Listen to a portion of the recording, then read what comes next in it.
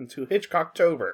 This one is kind of an emergency reschedule. We had The Birds on the schedule for about 11 months. Yeah. And, guys, we're at the mercy of what we can get from the libraries often. And let that be a credit to what kind of library systems we have access to. Yeah, that we were dependent on them actually having it. And it wasn't that they didn't have it, it was that The Birds is kind of a popular movie. Oh, I see, yes. Yeah, of course they had it. They have pretty much the full Hitchcock catalog, except for his very early stuff that isn't on DVD anyway, so... Right. But we had to make a last-minute reschedule, and I think that one worked out for the okay, because you can go elsewhere for a lot of thoughts on The Birds. This year, we're kind of dipping into more obscure territory, and I kind of like that. The other four we've done so far are kind of major in what he's known for. These are probably what he's a little less known for. Yeah. I mean, certainly Vertigo is considered his best film. Yeah. I mean, for God's sake, Trouble with Harry is a comedy. Yeah. And I should stress, I do think Vertigo, the people who've said it's his best film, I don't think they're wrong. Looking back on it a year later, I am still very deeply impressed with it. Mm-hmm. But today we're looking at a film that Hitchcock didn't actually like. Yeah? Oh, I did not know that. Yeah, we are looking at a movie that Hitchcock was actually let down by. In fact, this is a movie that from reading about it, nobody came away from it particularly happy with it. We are looking at the 1948 experiment Rope. As I said, this is a movie that is known for two things. Being one simulated shot and being in real time. Neither of those are true, actually. Mm-hmm. Let's kind of get that on the table right now. Neither of those facts are actually true of the film. Yeah, there are a couple cuts. I should stress, a reel of film back in that day was like 15 minutes, so no shot lasts longer than that. Like, longer than 10, actually. But, like, he kind of made it as seamless as he could, but there are some places where they're just plain cut to this over here. Also, the film's pretense of real time is very, very obviously not there. Yeah. If you examine the events of this film, they really should be taking place over about 2.5 hours, and the movie runs a mere 80 minutes. Yeah. So it's not a fully successful illusion either. Yeah.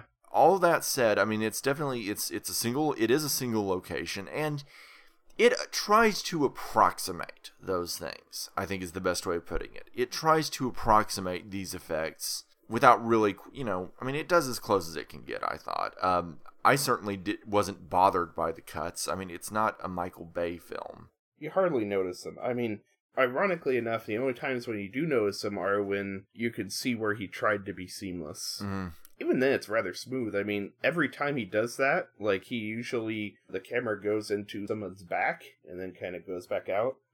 And there's overlapping dialogue. Yeah, I mean, so there's definitely a coherent sense of time and place in this movie. And, I mean, honestly, the quote-unquote cuts are about as distracting as they were in Birdman. Right. Which also was one simulated shot, but made no pretense of being real, not even remotely real time. It takes place over several days, and really, when you get right down to it, not even remotely wanting us not to notice the cuts. I mean, right. I gave my thoughts on Birdman earlier this year. Yeah. As I said, this is a film that Hitchcock was disappointed in because he thought it was an unsuccessful experiment.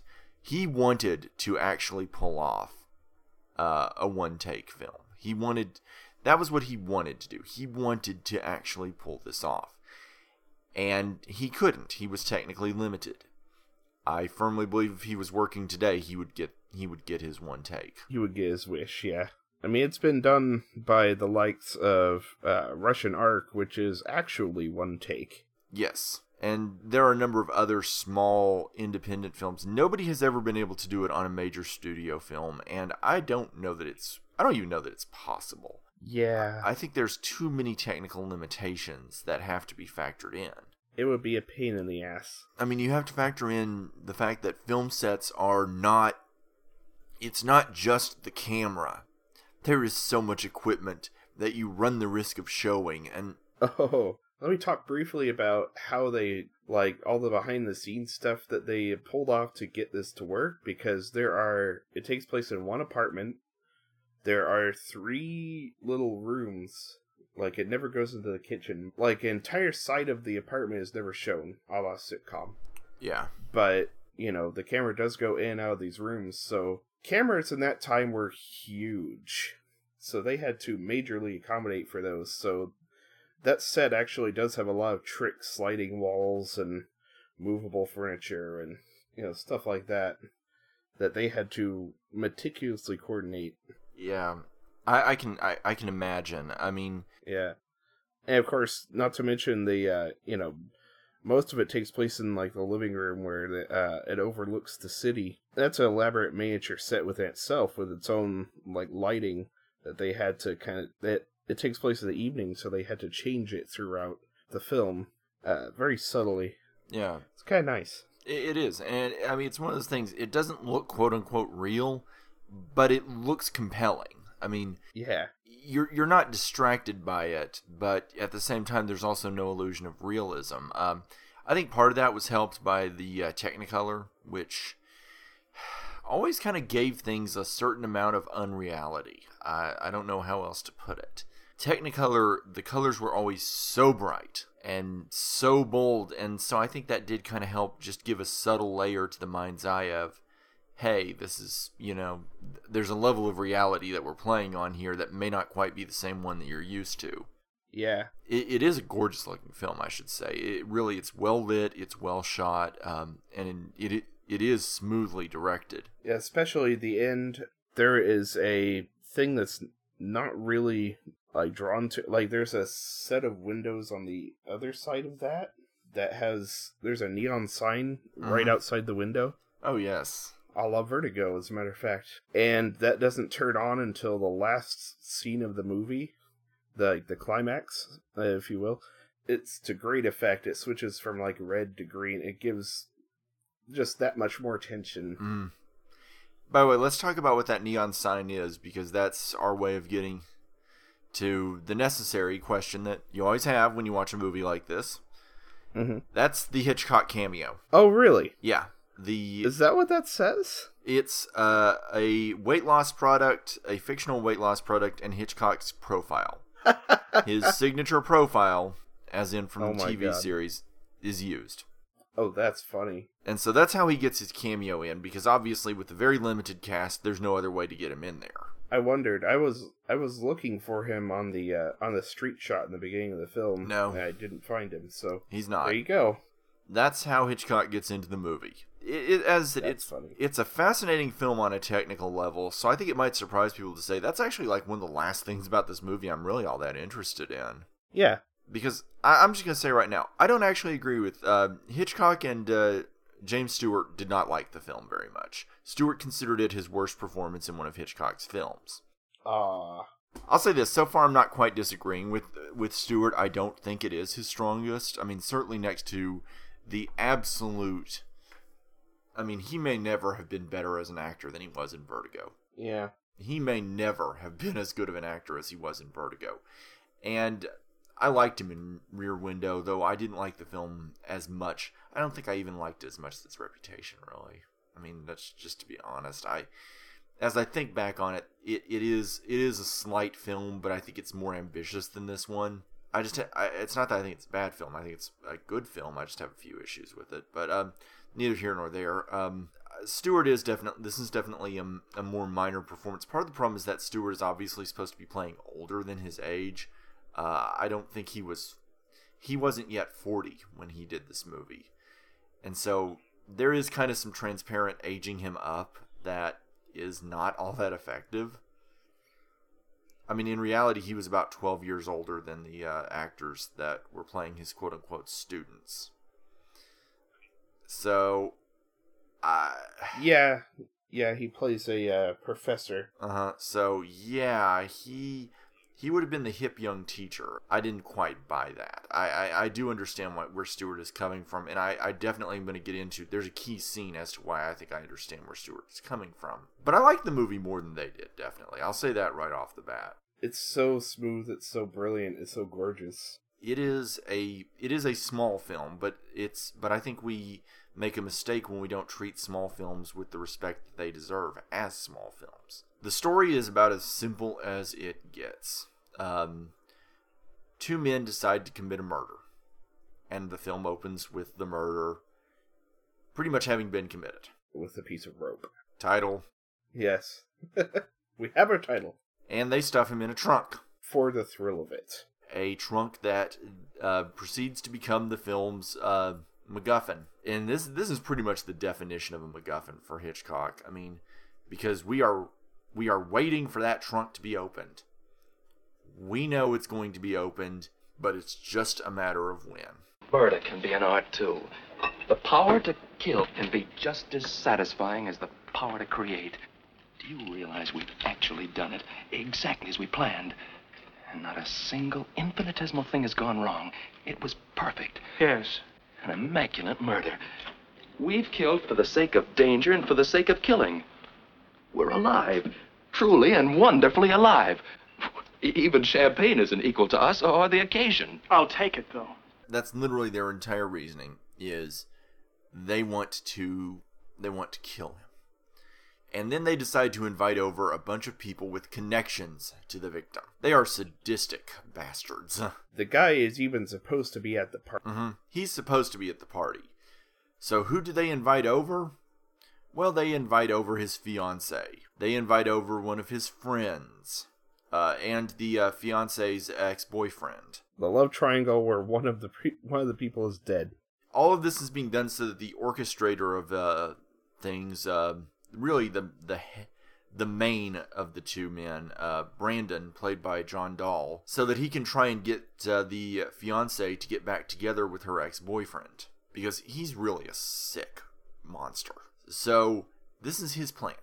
And again, he's got his parents there. And just to make things worse, so let's make sure the knife gets twisted in. They invite over their professor, who first put these ideas in their head. Well, now, you don't really approve of murder, Rupert, if I may. You may, and I do. Think of the problems it would solve. Unemployment, poverty, standing in line for theater tickets.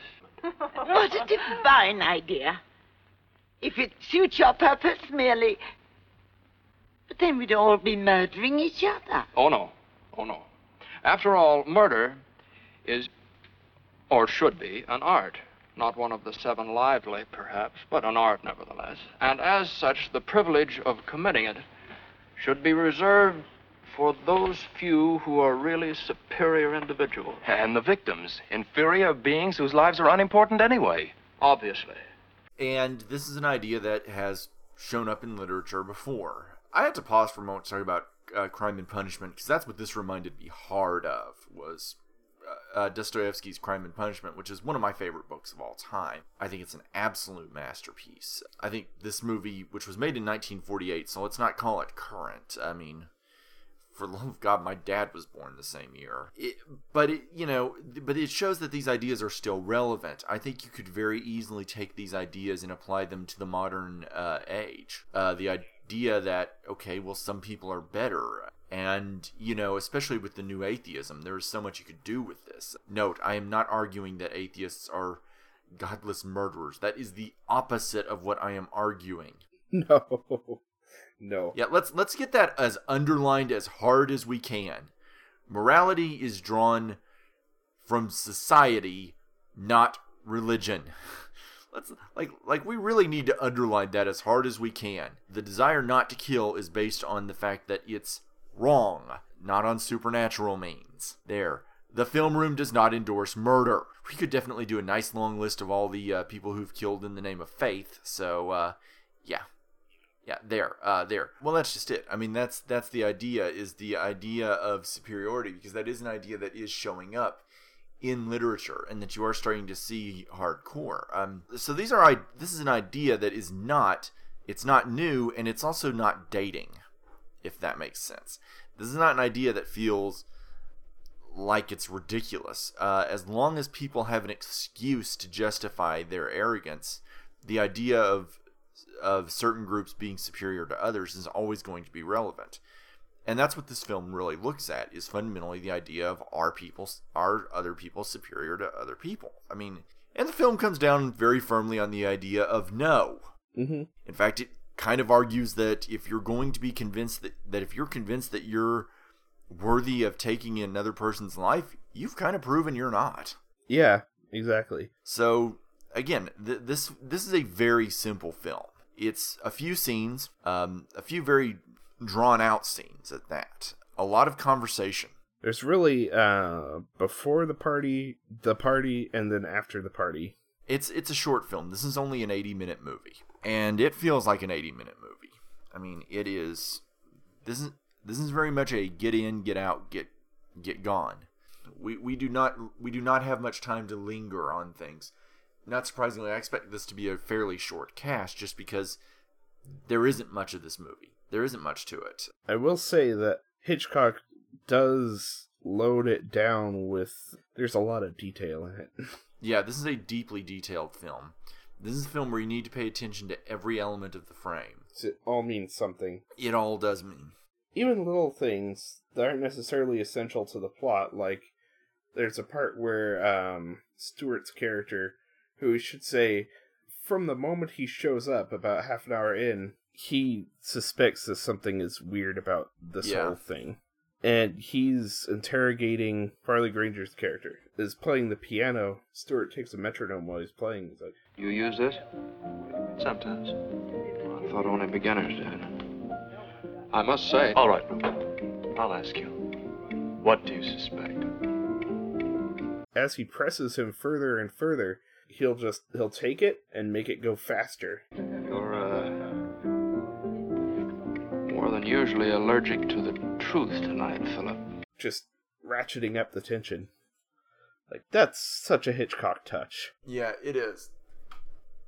And it's such a clever one, and it really it's again, Stewart only shows up. I checked it. It's 28 minutes into an 80-minute film, and Stewart was top billed. So if you're going to this movie thinking that it's going to be a vehicle for him, you're going to be severely let down.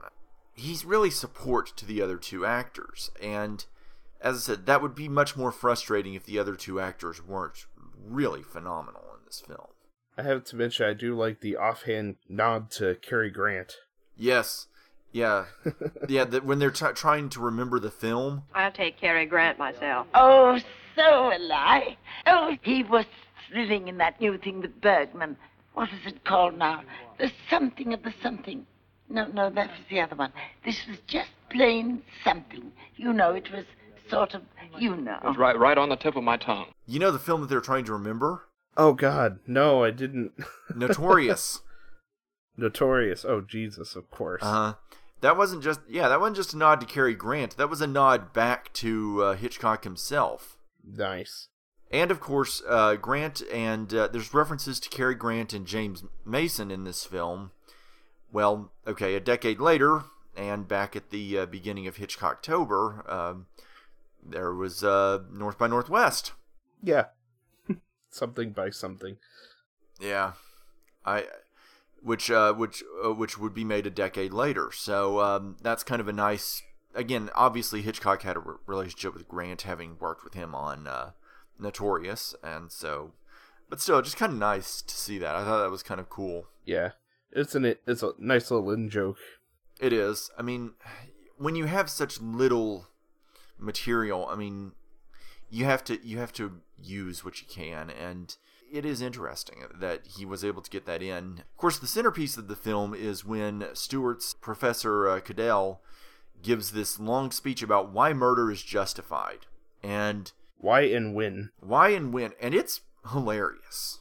Yeah, he's talking about it with this older, sweet lady, and that seems to be kind of a thing in... This isn't the first film I've seen of his where an older, sweet lady is talking about murder. This also happens in Strangers on a Train.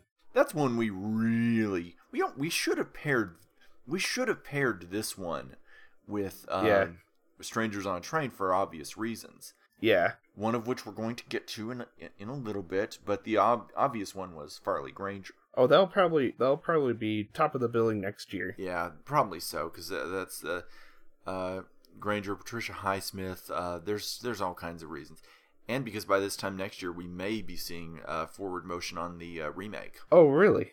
Yeah, there's gonna be a remake. Oh my god. I'm not sure how to feel about that.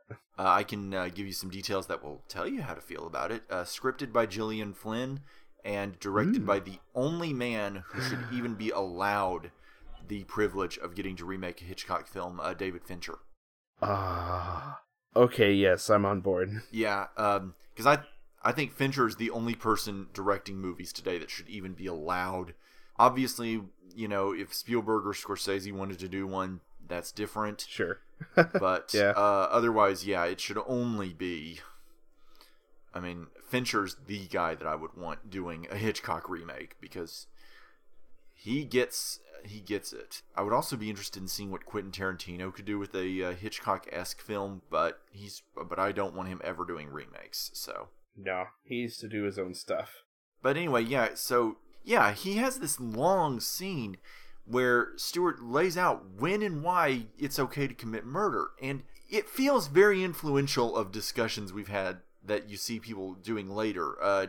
George Carlin has a routine about this subject, where he talks about one day of legalized murder. Right. Yeah, I very much thought of The Purge when I was listening to that. It's like, oh, well, you know, if Hitchcock directed The Purge, I think it would be okay. Yeah, I think Hitchcock would actually probably do something interesting with The Purge. Oh, God. Ugh. But it is a great sequence, and Stewart plays it up. He hams it up hard, playing up just the silliness of this idea. I mean, because he's like, come on, this is ridiculous, but he takes us through it. You could tell when he's like, it's purely hypothetical. Like, you know, like I said, the old lady is playing along, you know, and you know, certain members of the party aren't liking it. But it's funny. But it is, yeah. It's obviously supposed to not be serious. And Stewart being Stewart, he's so charismatic in it, and just so completely making you believe that everybody at the party would be paying attention to this guy. Right. And he delivers it really well. This is a high point, which is funny because he then has the inverse scene later on in the film, and I actually found that to be one of the weakest scenes in the entire film, to be honest. Oh, yeah? Yeah.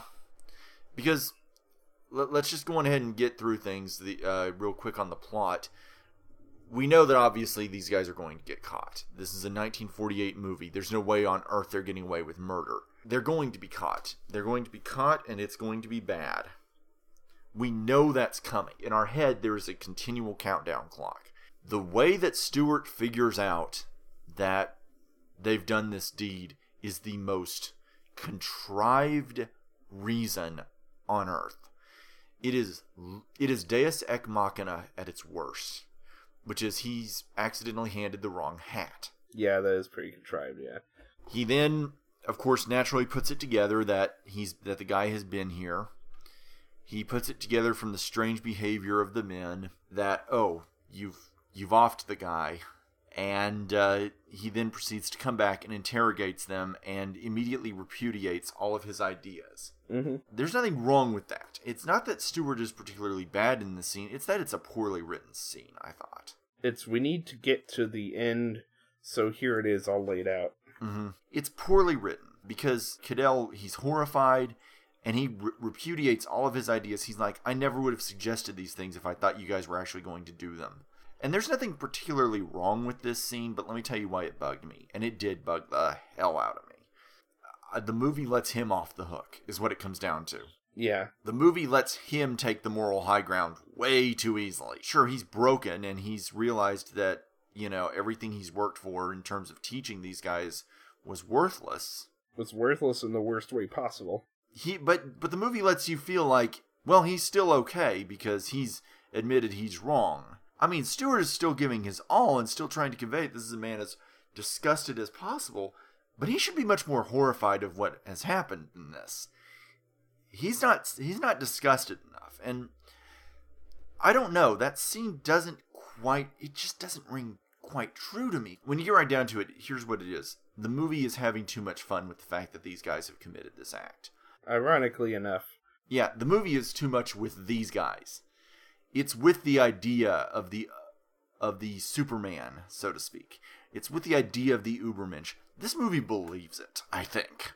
Which, by the way, philosophically speaking, I don't think Nietzsche really believes that either. No, I don't think he did either. I think it was simply a thought exercise for him. Which is ironic because Hitler completely did take it seriously. Well, Hitler went full Hitler, what can I say? Yeah. But I mean, I really kind of feel like the movie, it has too much fun with these guys. It has too much fun with what they've done.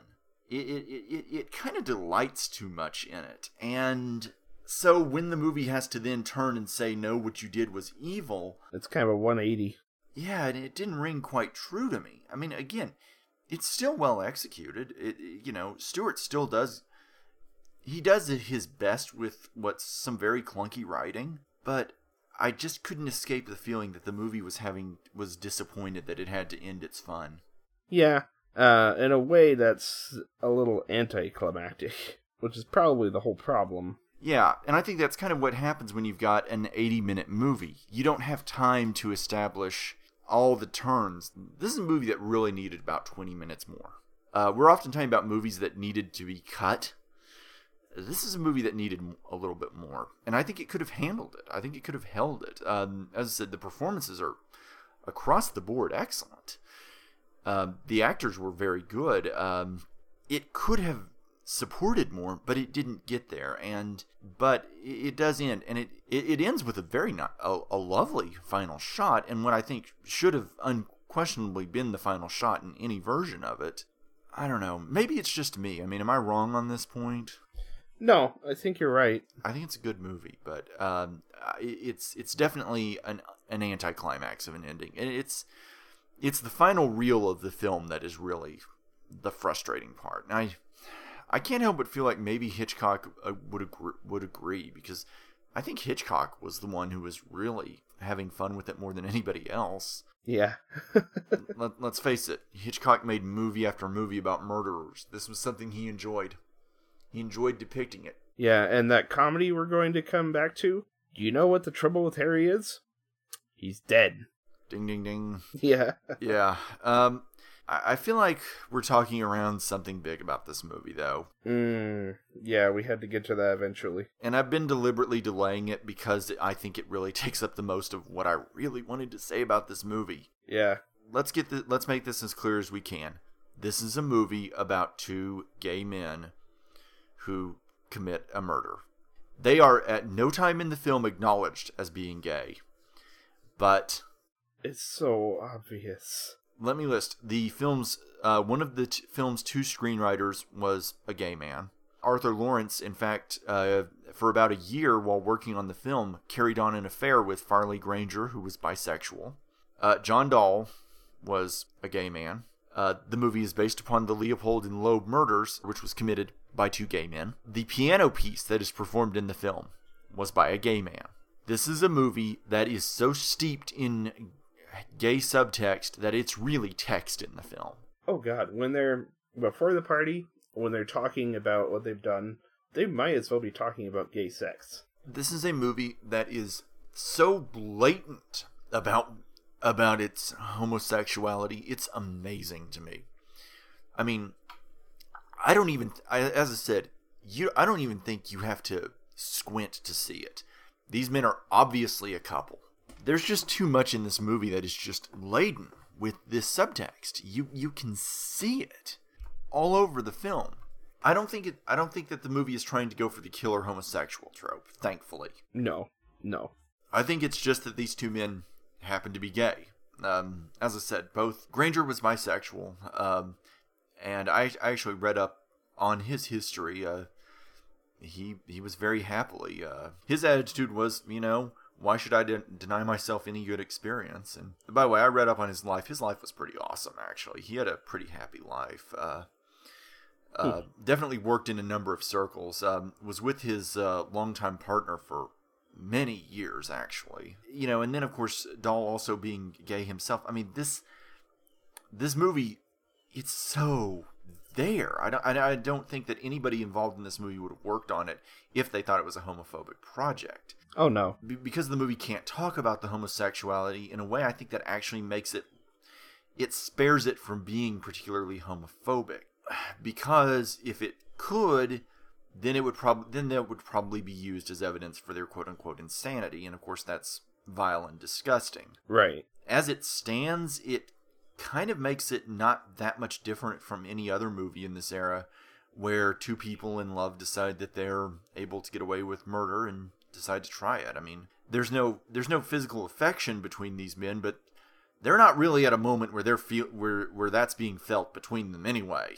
Oh no. Like they're so not at that moment. Not sure if we made it completely clear, but one of the characters is more into it than the other. Yeah, Brandon, the John Dahl character, is very much the instigator, and he's the one who's having fun. Granger's character he's terrified. He's sickened by what he's done. He feels tremendous guilt. And he's ultimately the one who cracks and confesses. Yeah. Which you see coming from the first moments of the film. You know he's going to be the one that's going to talk. Yeah, I mean, this movie doesn't... It's made pretty clear what's going to happen. I mean, so yeah, I mean, that's definitely there. That one of them is more into it than the other, which is very much a trope of how this is played. One thing we should address is that there was a third homosexual character in the play that this movie was based on, who, there's not that subtext, although it should have been there. Let's be clear, Stewart's character was also supposed to be gay. Yeah. And again, in the original play, it was outright text that this was the case. And it was also made clearer in the original play that Stewart's Cadell had an affair with Brandon. Wow. Yeah, there was no way on earth Jimmy Stewart was playing that role. No. It wasn't happening. I think that's a missed opportunity to have left that out. But again, this was 1948. You couldn't get away with this. But I thought the gay subtext was very effective. I thought in modernizing the film was what I think it really did. Having that subtext, because we live in a world where, let's face it, God knows there are gay people in my world. Same. I get frustrated when I see movies where homosexuality is left completely out or it's limited to just a token. I know gay people. I know a lot of gay people. It's not that weird to me. I judge movies when they're limited to just a stereotype or none at all. Right. I mean, admittedly, this film does kind of engage in the stereotype because one is more into it than the other of the strong one and the weak one. A stereotype I've always hated. But again, I feel like that does give the film a very modern edge to it. And it's very effective. I would prefer that we, not get a lot of... It is kind of sad to me that this is one of the few times that you could see a discernible gay subtext in the movies in this era. Like, it seemed like the only way that you could get that subtext was to depict them in a negative light, but let's just hope things have changed. Oh, yeah. I think we're getting there.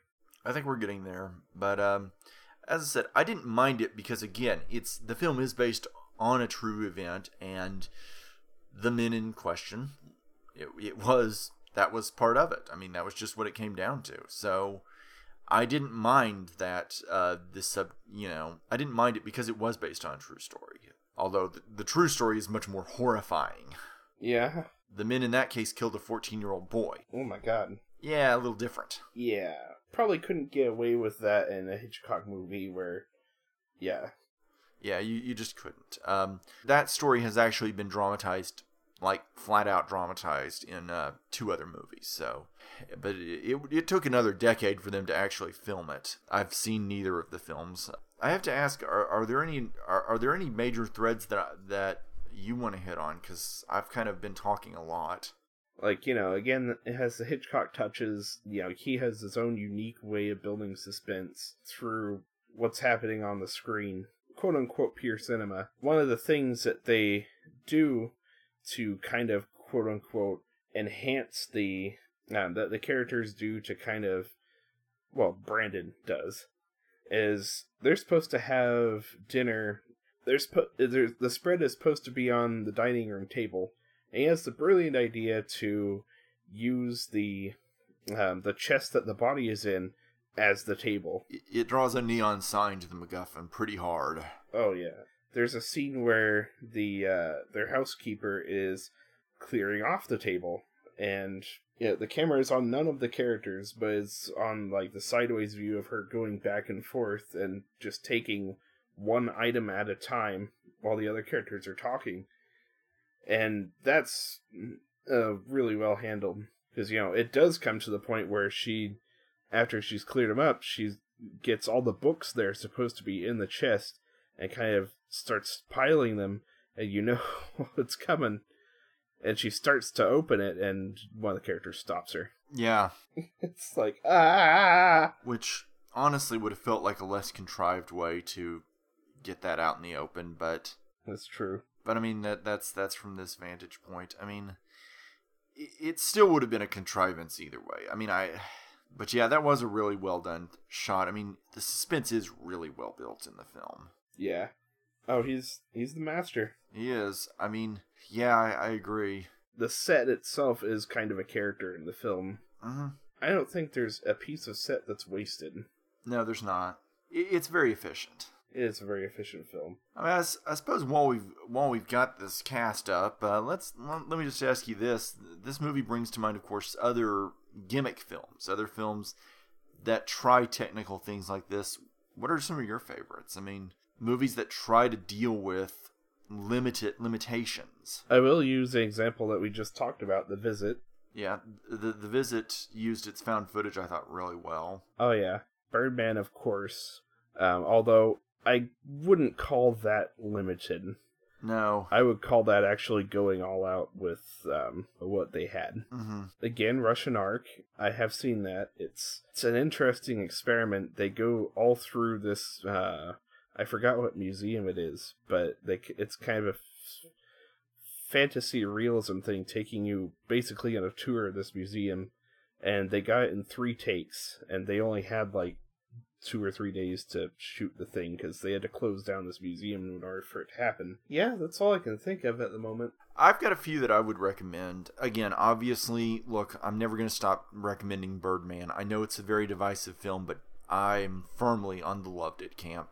You say divisive, I say over 90% on Rotten Tomatoes. Yeah, well, get on film Twitter and see how divisive it is. Oh, there you go. I personally happen to think that its Best Picture win was completely justified, and I'm convinced in 20 years we're going to look back at it with a lot more respect. Yeah. The year before, Gravity won Best Director, and it's a lot of long takes, and it's almost all CGI. Gravity is brilliant. Yeah. But I'm going to go with 2 others that I think are well worth people seeking out. Number 1, Locke. I talked about that earlier this year, but that is a movie with as many limitations as you can get, which is it's just Tom Hardy in a car taking a drive, and taking a real drive at that. It literally was just Hardy in a car driving and talking on the phone. That's the entire movie. And it's a great film. That's one that not enough people have discovered yet, and I'm telling y'all, it is amazing. But I'm going to really, really throw some people here and recommend a Joel Schumacher film. Phone Booth was a very deliberate attempt at a Hitchcock movie. I love Phone Booth. I think Phone Booth is awesome. It is a single location. Colin Farrell is standing in this phone booth, which is, let's face it, patently ridiculous in the modern age, but yeah. That movie was really 5 years past the point that it could have even really been plausible. But it's a good movie. I really dug Phone Booth. I think it's held up well. It's a good suspenseful... It's also a short film, too. It's a good suspenseful little film, and I think it's quite good. Farrell is great in it. Kiefer Sutherland is great in it as the voice on the other end. It's good. I really dug Phone Booth. I always bring up Buried because it frustrates me, because I wish it had been a better film. I think the fact that it is a movie that fundamentally cheats the audience by making it so that there's no way it can end any way other than a negative ending frustrates me. I feel like the movie, we know that this guy is doomed from the start, and I think the movie is in too much of a hurry to get him doomed. I also think that the story it's telling isn't very interesting. I think it's a good radio play, but it's not a good movie. So that's how I feel about that one. But what's yours you were going to throw out? Yeah, a couple of other ones. Speaking of Phone Booth, there is one that's similar that Hitchcock made. It's Lifeboat. I haven't seen it, But I understand it is a single location film. I believe that was a John Steinbeck script too, so. I think you're right. The other one that I also haven't seen, but I'd like to see, I've heard a lot about, is My Dinner with Andre. Yeah, I've heard nothing but the best about that one. Yeah. All it is, it's a dinner conversation. That's it. And I hear it's the most compelling thing ever. You can do a lot with this stuff. You can do a lot with limitations. And despite some of my gripes with this movie, I do recommend Rope. I think it's definitely a minor film. I definitely think it's a wisp, but it's a good wisp. And I think it does ultimately work. Yeah. So yeah, definite recommend from me. I think The Trouble with Harry will probably be a longer discussion. Oh yeah, because there's much more there. Yeah. I mean, again, this is a movie that even Hitchcock felt was minor. So, makes sense. Let's talk about the whiplash that y'all are about to experience. This week we're covering Hitchcock. Yes, or this month, yeah. The thing about it is we can't just do Hitchcock this month because, well, we don't want to burn out. Right. Next week we are going from Hitchcock to Seltzer and Friedberg. I forgot. That was next. That is next. We're doing another short movie, Shit. thankfully. Hey, we got into this. We are not getting out. It's gonna feel so much longer. It is. We are watching Best Night Ever from Seltzer and Friedberg. That is next. Don't be surprised if that one's a longer cast. Just because next week we are really going to tell you what we think of Seltzer and Friedberg. Yeah. No dancing around it, no sarcasm, well maybe a little sarcasm. Yeah. We're gonna be straight with y'all. The claws are coming out, y'all. We unless the movie's good, that could be a case. We haven't watched it yet. Let's not kid ourselves. That's not happening. No. If it is good, if it is good, we'll tell you. We did, we've done that before, but yeah, the claws are coming out, y'all. We're going back to Seltzer and Friedberg next week, and I won't say for the last time. We're going back. Who knows how often we'll go back, but we are going back to deal with their first and to date only non-parody movie. So that's what's ahead for us. Although it could be argued that it's a parody of all things good and decent, but that's a whole other argument. We got to save our ammo for next week. Yeah, you can find us on our blog at thefilmroom.podbean.com. You can find us on our side blog where we are continually doing nostalgia as well as other musings that aren't quite fit for a full cast. That is thefilmroomlobby.wordpress.com. You can find us on our Twitters. We, as a collective, are at FilmRoomCast. I am at PermanentManPRD. Austin is at UntitledUser. And, of course, that's the Easter egg Twitter is still out there. We're just waiting for y'all to find it. Yes. You can find us on Facebook, facebook.com/thefilmroom. Like us on there. You can email us with suggestions, yeah, we're always open to suggestions, even despite the Patreon. The only difference with the Patreon is we kind of have to do your suggestion. Yeah. And with very limited exceptions, I mean very limited. Yeah. We did Zapped again, for God's sake. Yeah. Our standards are low there, but... I won't say our standards are low. We have high standards. But, anyway. Our standards are what we will watch. So, yeah, email us at filmroompodcast@gmail.com. And, of course, most importantly, support us on Patreon. We are currently at our $20 mark, which is the weekly, which is very obvious that we have hit. Yeah. Our next mark is 30, which will get us our own domain and centralized website. We're really working for that one, y'all. We have some very ambitious plans. If that one gets hit, we would be going to much more work. We would be giving y'all much more content. We have ideas for future columns. We'd like to go to more columns. We'd like to go to more content. We would love to get more stuff out there. Yeah. And we would have much less to say during the wrap-up, too. Yeah, we would. And we always thank our guests or our sponsors. Yeah, thank you guys. Thank you, Daisy. Thank you, Sheila. Thank you, Nathan. Thank you, Bridget. Thank you, Sean from No Totally. We will see y'all next week, and oh boy. By the way, patreon.com/thefilmroom. Oh, yes. We will see y'all next week. It's going to be fun. It's going to be quote-unquote fun.